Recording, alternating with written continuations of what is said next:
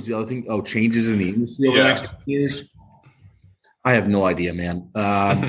What I don't think is going to happen is I don't think brokers are getting replaced anytime soon. I don't think that autonomous trucks is the end of the broker by any means. I think that we will still have to be very involved in navigating the ups and downs of the market and just supply chain in general. I think that technology will continue to grow in terms of how it makes people more efficient. But I don't think that technology replaces the freight broker by any means. I think that's the biggest question people are always wondering. And, what's going to happen in 20 years? I don't know. I'm not a fortune teller, so I don't have those answers. But sure. I do know that there will always be shippers who need help moving their freight.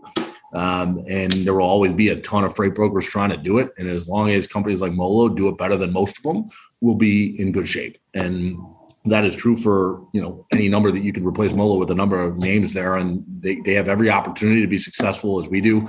I used to have this idea in my head that there'd be one winner, right? And I think that was just a really, really competitive side of me saying we could take them all out. I no longer believe that. I think that's a little childish in nature, but I think that there's going to be plenty of winners and plenty of companies that are really, really successful in this space.